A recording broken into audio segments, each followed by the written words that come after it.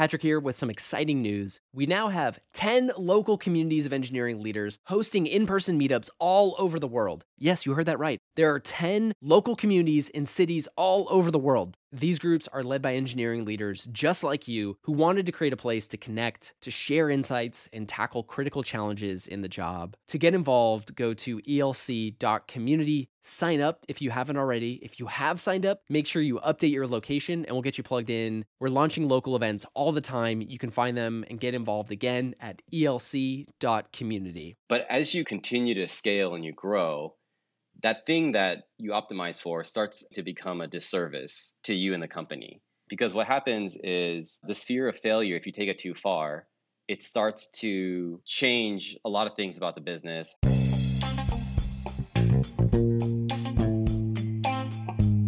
Hello and welcome to the Engineering Leadership Podcast, brought to you by ELC, the Engineering Leadership Community. I'm Jerry Lee, founder of ELC. And I'm Patrick Gallagher, and we're your hosts. Our show shares the most critical perspectives, habits, and examples of great software engineering leaders to help evolve leadership in the tech industry. In this episode, we have a conversation with Edward Kim, co-founder and CTO at Gusto, to discuss how to remove fear from failure when your company is scaling. How do you know your company has a fear of failure? What are the signs you should look for? And what do you do about it? Eddie Kim shares with us the story of how he identified and confronted fear of failure at Gusto and the different lessons that he learned along the way. Let me introduce you to Eddie. Prior to Gusto, he was the CEO and co-founder of Pickwing, a Y Combinator startup and photo printing platform. Before founding Pickwing, he led research and development for cloud-based navigation and speech recognition systems for Volkswagen and Audi. And he's developed several award-winning Android apps that have generated more than $1 million in revenue. Eddie, welcome. Thanks for having me. We're excited to have you here. In preparation for this conversation, we're reflecting on the experience of scaling a company and how it's really like a thrilling proposition, but it can also be unsettling.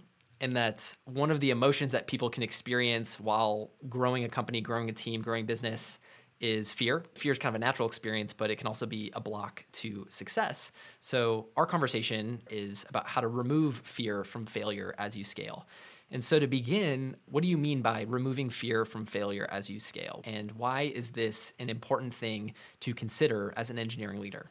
Yeah, totally. I think this is a great topic, something that I've thought a lot about recently. I think it's helpful to first understand where the fear of failure comes from. And it comes from actually a very good thing, which is you've actually built something in your company that's going really, really well. And customers are using it, you're getting a lot of traction, whatever metric that's most important to you. If it's going the direction that you want, you start to realize that this thing is kind of taking off on its own.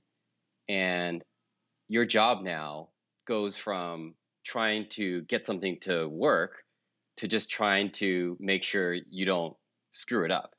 And there's many reasons when things are going really well, especially when they're going really well, really fast, that you can screw things up. And so you all of a sudden your orientation, the way you think, what you optimize for just changes to be around how do I make sure I don't have failure? How do I make sure I don't screw this up? And so I know for Gusto, in my personal experience, there was definitely this period where we realized we had a lot of traction of what we were building and we were starting to get a lot of customers.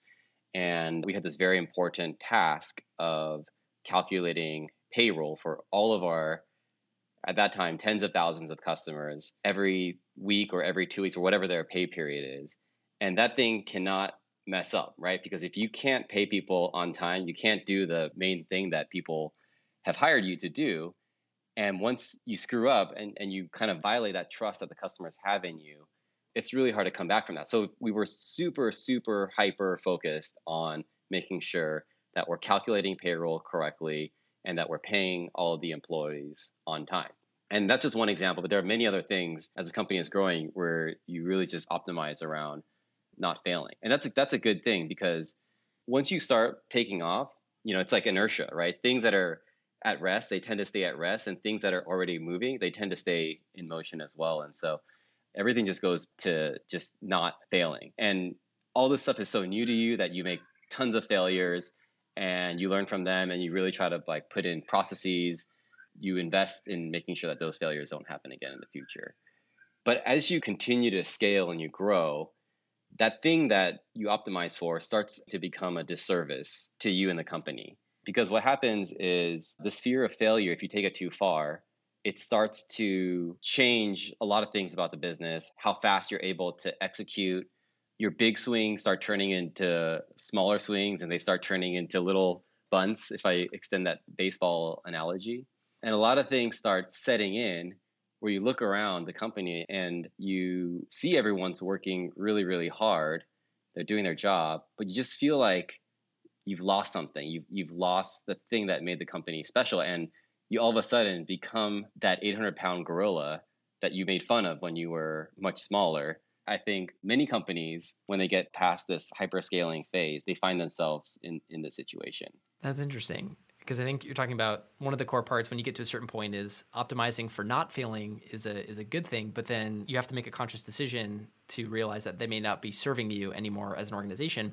So how do you know when what you've optimized for has gone too far? What was the experience at Gusto where you were like, optimizing for this is no longer working for us, we have to do something different? Yeah. So oftentimes what happens when you are growing really fast is you start putting in a more rigorous planning process, right? And a lot of companies end up using the OKR process. One thing that I noticed is that we would set our OKRs every quarter, just like many other companies do. And at the end of the quarter, just like many other companies, we do a review of those OKRs. And we're essentially grading, and we actually put like a red, yellow, green, like highlight on the OKRs. Green if they were hit, yellow if it was like kind of a slight miss, and then red if it was like completely off. One thing that we started noticing is that once those OKRs were locked in at the beginning of the quarter, people would really optimize for hitting those OKRs. They didn't want to report back at the end of the quarter a OKR sheet full of red. And sometimes we realized that what we had set at the beginning of the quarter was actually not the right thing for us to be working on. And yet, everybody still optimized to hit these OKRs. There was actually a strong resistance to change your OKRs midway, even though you ask, everyone in the company, 9 out of 10 people, they say, yeah, actually, we should be doing B, not A, which is what we thought we should be doing at the beginning of the quarter. But people, just for whatever reason, they just have a strong hesitation, an aversion to saying, we're not going to hit these OKRs. We're going to go work on this instead, right? And that's kind of, I think, a form of fear of failure where people, they optimize for predictability. That's really what that's about, right? You're trying to say, we value at the beginning of the quarter, if you do what you said you're going to do, right? That's like a company that's really oriented around, we don't want to mess up. We want everything to be predictable. And people just kind of do whatever is on that slide or sheet or whatever form your OKRs take. And there's like a resistance to work on, what is the actually truly impactful thing that you're working on in the company. The other thing that I noticed was memos. We started getting into like the memo format. Every time you wanted to propose a project or make a change or reorg or whatever, people would write these 8 to 10 page memo format that everyone would read. It's almost a manifesto at that point, 8 to 10 pages. Yeah, it's a manifesto, yeah. And they were always written in such a polished, thoughtful way. And before they're written, like the author would go around, do like a listening tour of all the different teams and talk to a bunch of people and essentially compose a memo that satisfied enough people that it would be relatively non-controversial. It was hard to, have a strong opponent of the memo. But also what that ended up doing is it does kind of like water down what the objective originally was. Sometimes it gets lost, and I found myself reading these memos and really just wanting to ask the question, okay, what is the actual one sentence thing that you're proposing here? Because it's not super clear to me in this huge manifesto. So it's this other thing of like being so polished on your communication that sometimes, one, it takes a lot longer to communicate things, and two, the communication doesn't come through as clearly. When we started putting more rigor into our promotion cases in the engineering team or the performance evaluation, sometimes we would get these like 5 to 8 page performance reviews. And when you have a 5 to 8 page performance review and you have to read through that for every single person in your team, a lot of it does get distilled out, and you kind of lose what are the top 3 impactful things that this person did that makes you think that they deserve a promotion to the next level. That in some ways gets lost in these like long memo formats. And I think those are some examples, like the polish of communication, the emphasis around hitting OKRs, the predictability over the impact of the work that you do in the company. Those can be sometimes some concrete signs that you have a company now that's optimizing around fear of failure. That's so interesting, because if you think about it, like OKRs, memo writing, really comprehensive performance reviews are also sort of healthy practices, but it sounds like at some point there's a turn. Yeah. I'm like trying to figure out like, well, how do you know that then those things now are more indicative of a fear of failure and holding your organization back? How do you know when those are no longer serving you? I remember when we first introduced OKRs, it was like a catalyst for the company. All of a sudden, we had a much better way of connecting the work that was going on in different organizations. And we were able to just coordinate a lot better. It just felt like this new thing that we had introduced was really accelerating the company or fixing some of the problems that we were facing. And then as we grew and a lot of new people joined, they came into an OKR process.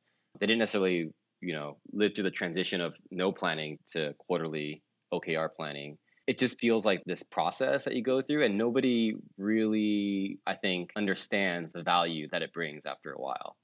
So I think sometimes you can get so caught up in the way things are done or the processes that are already in place that you kind of lose sight of why it was there in the first place. And you notice that you start having a lot more conversations instead of it being, wow, this thing that we introduced it fixed so many problems for us. The conversation starts changing to be more around the deficiencies of the process.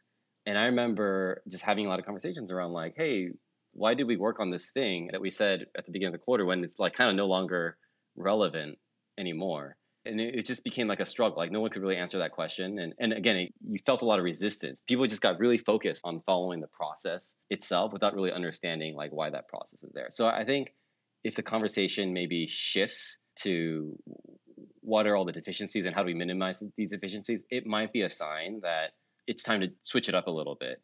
Now, OKRs are really good, and we still do them at Gusto. It's just a different way of thinking about it, right?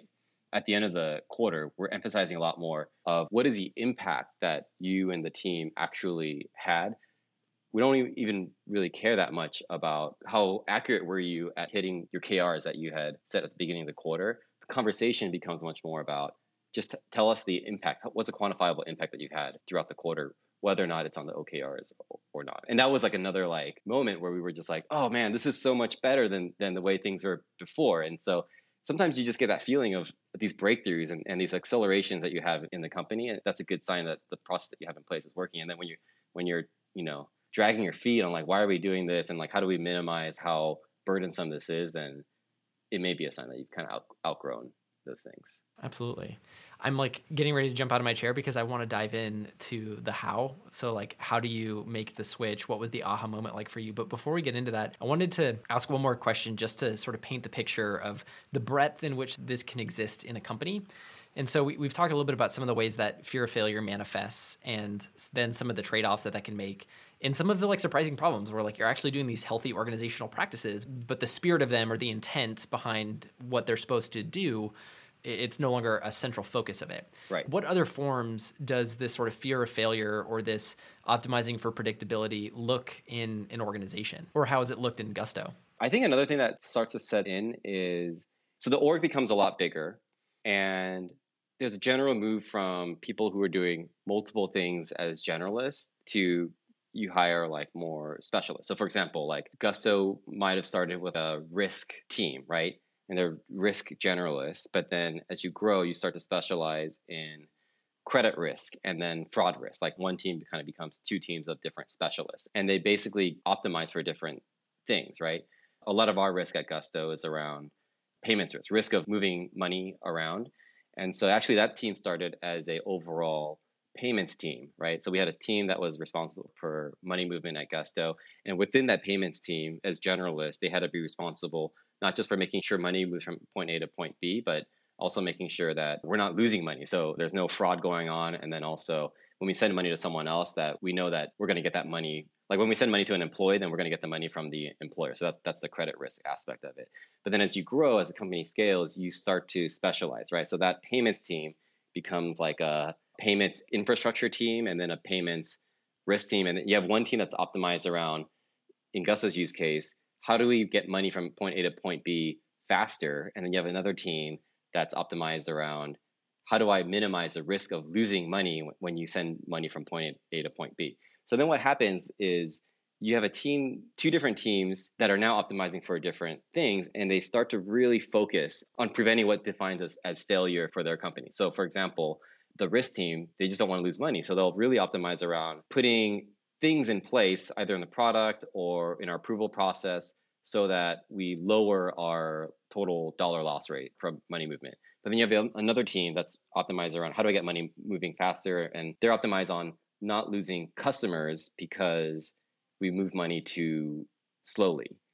And so now what happens is you have these two teams that are kind of optimizing for their own separate things when really the right call for the business is to look at holistically what's the right balance of being aggressive enough where we can move money faster for more and more customers so we can grow faster, and balancing that with not losing like a ton of money from just, letting people move money before Gusto knows that we're going to get paid back for it.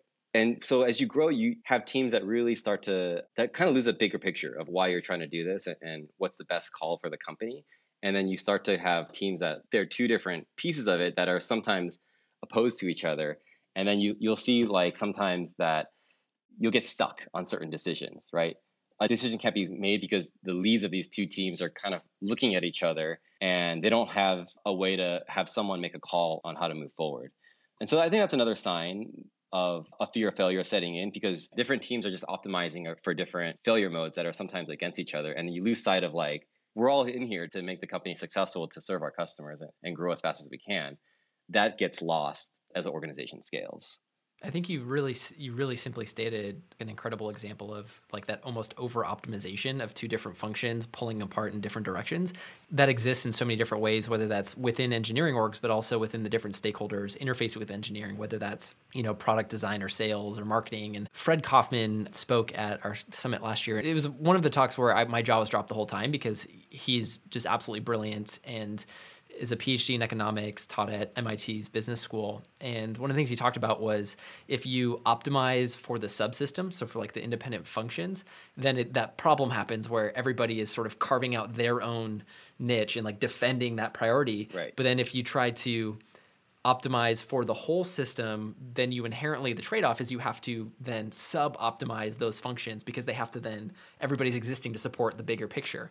It's the dilemma of leadership because you have to make all of those trade-offs of optimization for which function, is going to be effective or have priority there. And I think you uncovered a really clear example of that challenge that you face as a leader every time. Right. I think the solution to this is it's just very cultural. You can't really go back to a world where it's like, okay, we're getting rid of the risk team, we're getting rid of the payments infrastructure team, we're going to combine them into a single team and put, MBA person in charge of it to make the calls. You can't really go back to that because you need the specialists, right, at that scale. And I think the solution is you just kind of have to culturally change through a variety of mechanisms and tell people that it's okay to fail. It's okay to, obviously there's a range of failures, but there are certain things where we want to be more tolerant of them. And the most important thing instead is to, one, recover very quickly from those failures, and two, make sure you're learning and you do something to minimize the impact of those failures in the future. And if you give people the permission to do that, then the thinking really changes, right? They go back to that ownership mindset that you had when you were much smaller. And the way people behave is kind of like that one team aspect when you had that combined payments team, even though, they're now split into smaller specialist teams. So it's really, to me, it's about changing the culture. We say in our engineering world, we're prioritizing MTTR over MTBR. So MTTR is mean time to recovery, which is like the average time that you can recover from those failures. We want to optimize around that over mean time between failure. We are optimizing less like the time between when you have failure events. We care much more about recovering from them. In fact, we celebrate when people fail and are able to recover quickly. This happens, and it's very, very concrete in the engineering world because you have things like outages, right? The site goes down, a bad commit goes out, and nobody can use your product anymore. And if you can just, within 5 minutes, get that back online, revert the commit, deploy again, that's a huge win that we'll celebrate at Gusto. And just, setting that culture is so, so important to make people not kind of get over that, out of that myopic view that starts to set in and really think about, okay, what is the best thing for the business? Patrick here with some exciting news. We now have 10 local communities of engineering leaders hosting in-person meetups all over the world. Yes, you heard that right. There are 10 local communities in cities all over the world. These groups are led by engineering leaders just like you who wanted to create a place to connect, to share insights, and tackle critical challenges in the job. To get involved, go to elc.community. Sign up if you haven't already. If you have signed up, make sure you update your location and we'll get you plugged in. We're launching local events all the time. You can find them and get involved again at elc.community. Can you repeat the acronyms again? Yeah. MTTR, mean time to recovery, over MTBF, mean time between failures. That's great. So I think sharing those is a great transition because I think what I would love to dig into now is like the tactical how of how you made this pivot to change the organization from like a structural and operational level. What was the aha moment for you as the CTO at Gusto where you realized we need to make a pivot in our approach? And then what did you do as a result? There were two aha moments for me. One was, I remember this day very, very well. We had an engineering all hands meeting, and as usual, I was leading that meeting. And I usually like to end my all hands meetings by just sharing a few thoughts that are top of mind. And typically, every month, I spend a lot of time writing it down, preparing. Again, it goes to the polish that I put into these presentations. And for whatever reason, I didn't have that much time the night before. I think I just had too much work or something else going on. And I came in like pretty unprepared. Actually, I know exactly why now. I was actually working late in the office that night. And I remember as I left the office, there was a team of engineers that were still working in the office, working on something. And so that kind of like stuck with me until the next morning where I had this all hands presentation. And I was kind of winging it and I basically said, because all this thing around like fear of failure and, having turned into this 800-pound gorilla that we always made fun of when we were smaller was top of mind for me. I don't remember exactly what I said, but I can tell you how it landed. It landed very negatively with most of the engineering team. The way it landed was that because I also mentioned the team that was there late at night and like said, look at those people, that team, they're great. And the way it landed was that what you value is us staying in the office late at night. And then I said another thing around like, I used the word rage fixing. I wanted people to rage fix things, which was kind of my way of, my intent there was trying to say, get out of the myopic view. And if you see something even outside of the scope of your team, what I really meant is something like, if you're passionate about something, turn it into action. Don't let the boundaries of your team hold you back. We're all owners here. But it didn't land that way. Rage fixing was definitely not the right word choice. And it came off as like, just go, don't get permission from anyone else, like anti-teamwork, just go in and do whatever you want if you think it's right. Obviously was not a good all hands. It was definitely a very low moment. I got lots of feedback, lots of conversations afterwards. The interesting thing was that it did give me an opportunity to actually share what I really meant. I got people so mad that they wanted to talk much more about it. And so I had a chance to really, first of all, apologize for like how what I had shared landed incorrectly, but then also share what's really been top of mind and what's really been bothering me. And other people would say, you know what, that's kind of what I've been thinking about too. Like, I'm so glad we're talking about this. So that in itself was like, in a kind of a meta way, was a great example of how polish can sometimes get in the way of uncovering these sorts of things. I definitely regret the way that I had shared things in that all hands meetings. But at the same time, the silver lining there was because I was so unpolished that it really did trigger a conversation across the entire engineering team of this thing that was top of mind that may not have been triggered or have like evoked such a strong emotional reaction had I been super polished and well-rounded and said it in a way that didn't really, agitate things too much. Now, I'm not saying you should be just annoying and agitate things all the time, but I think and this is like kind of the learning of you don't want to be like so polished that everything you say becomes so diluted. And you want to find a way to get the best of both worlds there, like be direct, but then also, you want to create an inclusive environment and one where people have a lot of psychological safety. But that was one learning that from my own failure of that all hands, from my own lack of polish, I think actually came some really great breakthroughs there. The second one was actually after that, I decided to have an offsite with my engineering leadership team. We decided to go to Denver, which is where one of Augusto's offices, and we had an offsite there. And true to form, I had planned out this 2-day offsite down to 15-minute increments. We were going to kick it off with some opening remarks. We were going to brainstorm some topics. We would break out into smaller groups and people would brainstorm within those smaller groups. And then like 45 minutes later, we would come back together and share our votes and go on a board. And everything was like super, super structured. That sounds like a well-facilitated offsite Yes, yeah. Agenda planned out. Everyone knows when to eat. Food arrives on time. It was like perfect. And interestingly, it wasn't me that gave the opening remarks, but I had one of our engineering leaders share who had just joined some opening remarks.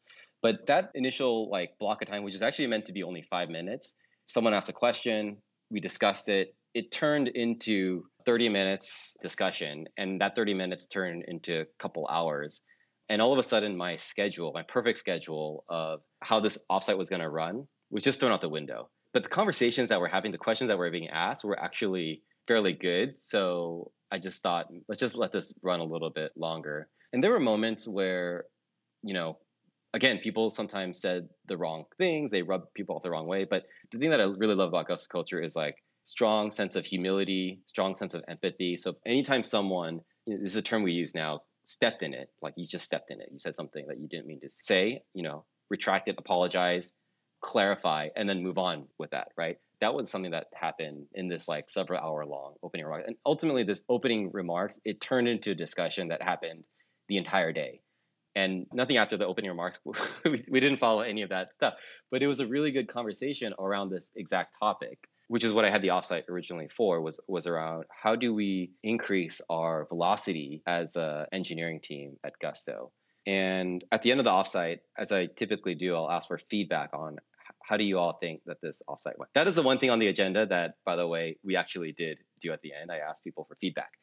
And honestly, I was expecting the worst because it was kind of, it was disorganized and people flew out there. They took time away from their family. And I just thought, in some ways, I just wasted everyone's time. And what I heard was actually very much the opposite. People said for the first time in a long time, I felt like we had really engaging, meaningful conversations about the right things. And in fact, there was one person on the team that was still relatively new to Gusto and was actually not sure if they had made the right choice in joining the team. And he shared that after this conversation, I'm like super engaged. I really understand where we're at and what we need to do now. I'm much more excited than I ever was to be at this company. And so it even had the effect of re-engaging people a little bit more.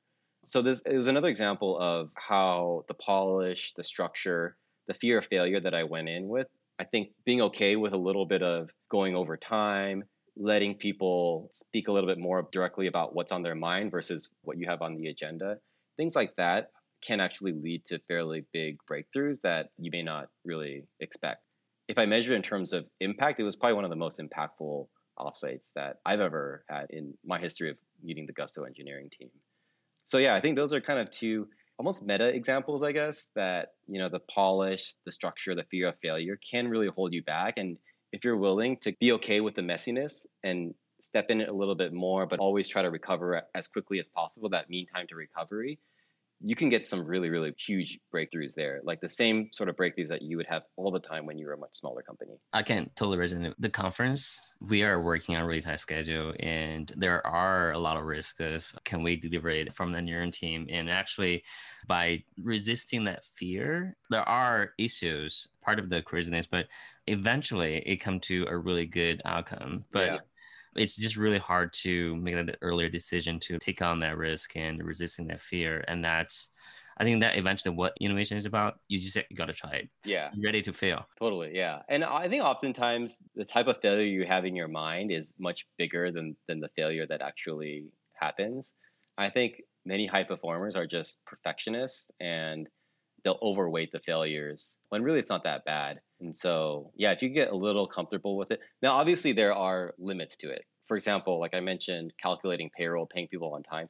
There are areas of Gusto and areas of probably any company where you can't tolerate failure, and you have to like really know where those exist in the company. But there is a tendency to take where that exists in the company and then like that sets the bar for all other parts of the company, and you don't want to do that because there are lots of places in the company where you can actually tolerate a wide range of failure, and it's actually better for the company because you can make decisions quicker, you could move faster, and also just from a human psychology perspective, the engagement and the motivation that comes from fixing something wrong, I think is much higher than like kind of getting something perfect and putting it out. So I think there's also kind of a human psychology aspect of this that manifests in just engagement and speed too.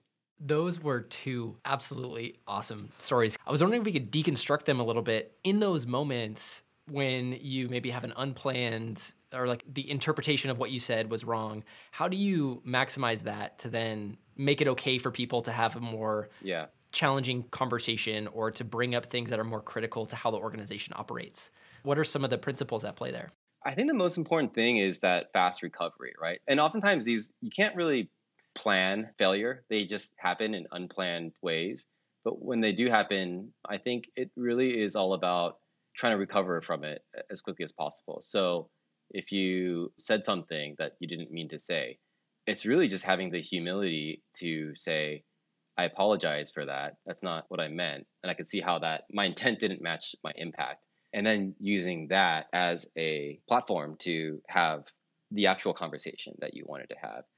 And when you can model that to others, then I think others start doing that as well, right? The real failure mode of this is when you mess up and you don't acknowledge that you messed up. People just dig into it more and more, right? And they get themselves into deeper and deeper holes. And then that's like when actually failure becomes a real bad thing. Once I realized this, I can't like not see it anymore. Customers, right? Like you screw up something for a customer, right? And you fix it as quickly as possible. You provide them incredible service afterwards. And a lot of times those customers will actually be even more of an advocate for you than if you had not, screwed up in the first place. We see this all the time at Gusto. Like oftentimes if a customer experience person at Gusto is talking to a customer, not always, but it means that the customer is usually stuck on something or frustrated about something because Gusto is really designed to be as self-service as possible. Not always 100% true, but generally it means that there's a frustrating experience there. But then because we have such a strong service-minded customer experience team, you ask the customer through a CSAT survey or NPS survey what they think about Gusto, and you'll see that it's actually higher than that of the customer that doesn't have any kind of interaction or any kind of like failure mode with your business. So you see it in like the customer interaction as well, that sometimes the fast recovery from a failure can really be a good thing. Now, I'm not saying like just make all these failures and recover from it. Obviously, that's a bad thing, but it does open up these really interesting opportunities that make the company stronger and better. The problem is that what matters more than what actually happened is the intention. Because what happened at all hands meeting, that was not your intention.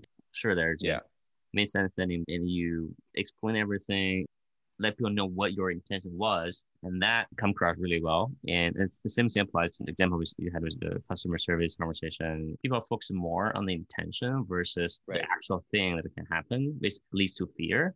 I think that can be a useful perspective to have.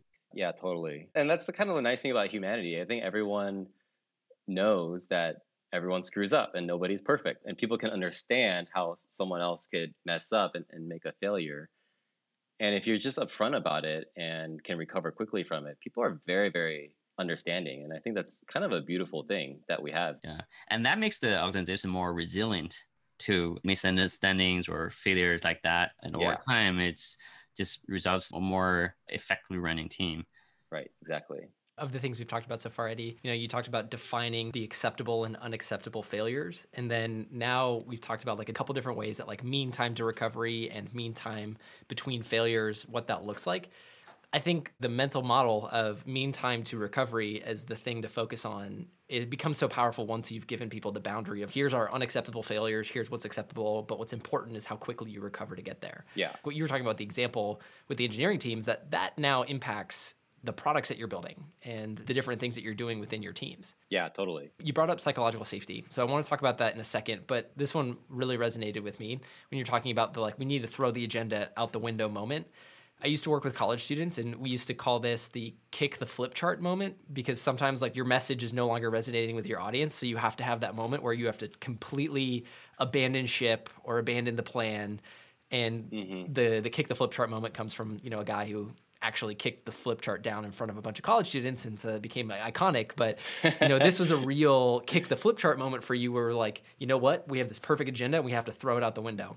Do you have any considerations for somebody who is leading a team meeting or leading an offsite for their team, how to make that decision of when you need to abandon the agenda and like lean in or dive into that conversation? How do you make that decision as a leader? That's a really good question. I'm thinking about the offsite that I was talking about. In that case, it wasn't a like specific moment where I was like, we're throwing out this agenda. It was more of, let's just see where this goes for another 10 minutes. And then I'll probably call time. And then 10 minutes pass. This is going well. Let's see how it goes. It sometimes happens a little bit more incrementally. And I think you make these course corrections along the way. I think it's a great visual, kick the flip chart. I just don't know if it happens like, we're pivoting like, I mean, that does happen sometimes. And I think those are super, bold decisions. And I think there's definitely a time and place for it. But I think in reality, if I'm really like looking at it from a pragmatic lens, I think you tend to be much more incremental about it and course correct as you go along. And then at some point when you're course correcting enough, you're realizing, okay, now I feel really good about this direction and we can like totally commit to this. And then kind of a big decision is made. I'm thinking about like big strategy decisions. You don't just wake up one day and say, this direction that we're heading as a company isn't the right direction. And so we're going to pivot, right? That makes a nice story on TechCrunch and the big pivot. And definitely that's how it is written about.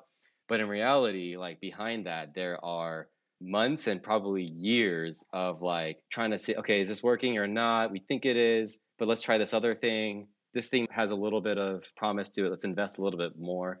And then at some point it hits some kind of like tipping point where I guess you do kick the flip chart and you're like, okay, we've made enough decisions along the way that give us confidence over the past 12 months that this new decision or direction is the right way. And so we're going to make that call. But you have to take some time, I think, to build that confidence. Great. Thank you. I was hoping we could talk a little bit about psychological safety because you mentioned that being a big part for having these really authentic and important conversations with your team. Because I think about like when you remove fear from the equation and you create that sense of psychological safety, it has a huge impact then on the output of the team. So can you speak a little bit more about like what psychological safety is and how you cultivate that or create that in your team or organization? Yeah, I think my view of what true psychological safety has actually evolved quite a bit over time. When I would lead a group, maybe I'm sharing like the plan for the quarter or, what are our top priorities? And it's packaged so well and so thought out that, at the end of meetings, as I always do, ask for feedback on like, what do you think about this? And everyone around the room, will nod their head in agreement. And I feel really good about that. And that I thought was psychological safety when everyone in the room is kind of agreeing with each other, honestly. And over time, what I realized is I think the true, like, deepest sense of psychological safety is when people feel comfortable disagreeing with you and speaking respectfully how their thoughts or what the data that they see leads them to a different decision, or if they feel comfortable saying, the thing that you said here didn't make me feel like this was an inclusive environment. They feel comfortable vocalizing that and challenging you. I think that, and people have like that level of feeling of safety with each other. That to me is like the deepest sense of that, of true psychological safety. I feel like if you've created an environment where people can, just speak up especially upwards, and do it in the open, again, it has to always be in a respectful way. I think that that's an amazing environment that you've created there. And so now I sometimes feel like if I find myself speaking the whole meeting and everyone is like nodding their head in agreement, nobody's really, chiming back, which by the way is actually a lot harder to know when you're in a Zoom environment because people like mute themselves, right? So oftentimes you will say something and you don't get the same reaction. At the same time, you don't want to have everyone unmute either. So this is actually, I'm going on tangent now, but it has led to the technology has led to some interesting dynamics in terms of the feedback loops that you get. But when basically everyone is kind of like nodding their head, nobody unmutes, and basically I find myself like 95% of the time in that meeting, I'm the only one that spoke. I get a little worried actually that like, okay, is this group, have I done something to not create a true psychological safety? What are people thinking that they're not actually telling me? But then when I have when there's a good discussion, engagement, and challenging and resolution, then I feel really good about that. I feel like that was a really good meeting where everyone had a good sense of psychological safety. And generally the outcomes that come out of that sort of meeting, I think are much better than the ones where I find myself or one person finds themselves speaking the whole time. Absolutely. What are people thinking that they're not actually telling me? And then that being the access point to a high quality, high output meeting. Yeah. And I think one concrete thing to look for, like, are you speaking 95% of the time, and are people, just nodding their head in agreement, or are they actually asking even just clarification questions so they can really understand you? Are they pushing back on this? Are they kind of trying to point stuff out that you may have missed? Are they saying, have you thought about this? Then I feel like that I've done a pretty good job of creating a psychologically safe environment. Absolutely.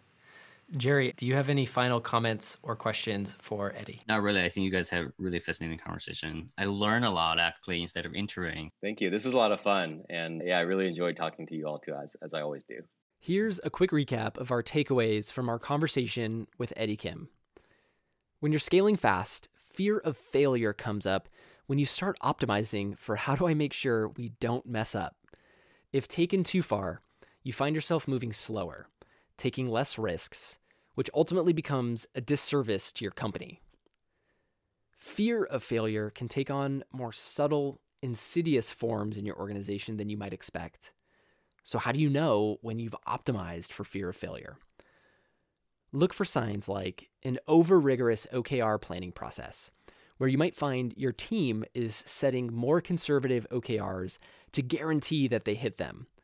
Or maybe your teams resist questioning or changing their OKRs even once you've identified they're no longer relevant. Another sign, overpolished, unclear, or overcomplicated communication. Keep an eye out for the manifesto memos and over-rigorous performance reviews or promotion cases.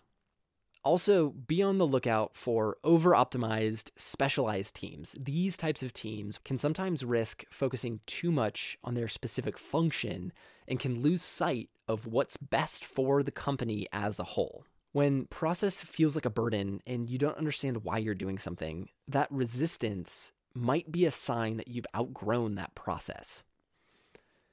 To reduce fear of failure, prioritize and celebrate your ability to recover from failure.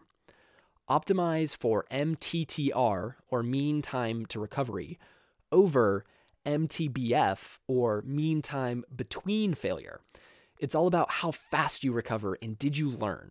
If you've identified you might have a fear of failure in your org, look for moments to get messy. Remove the polish and structure so people have an opportunity to speak directly about what's on their mind. And when you mess up, because you will, acknowledge it. Have the humility to apologize and commit to make it right.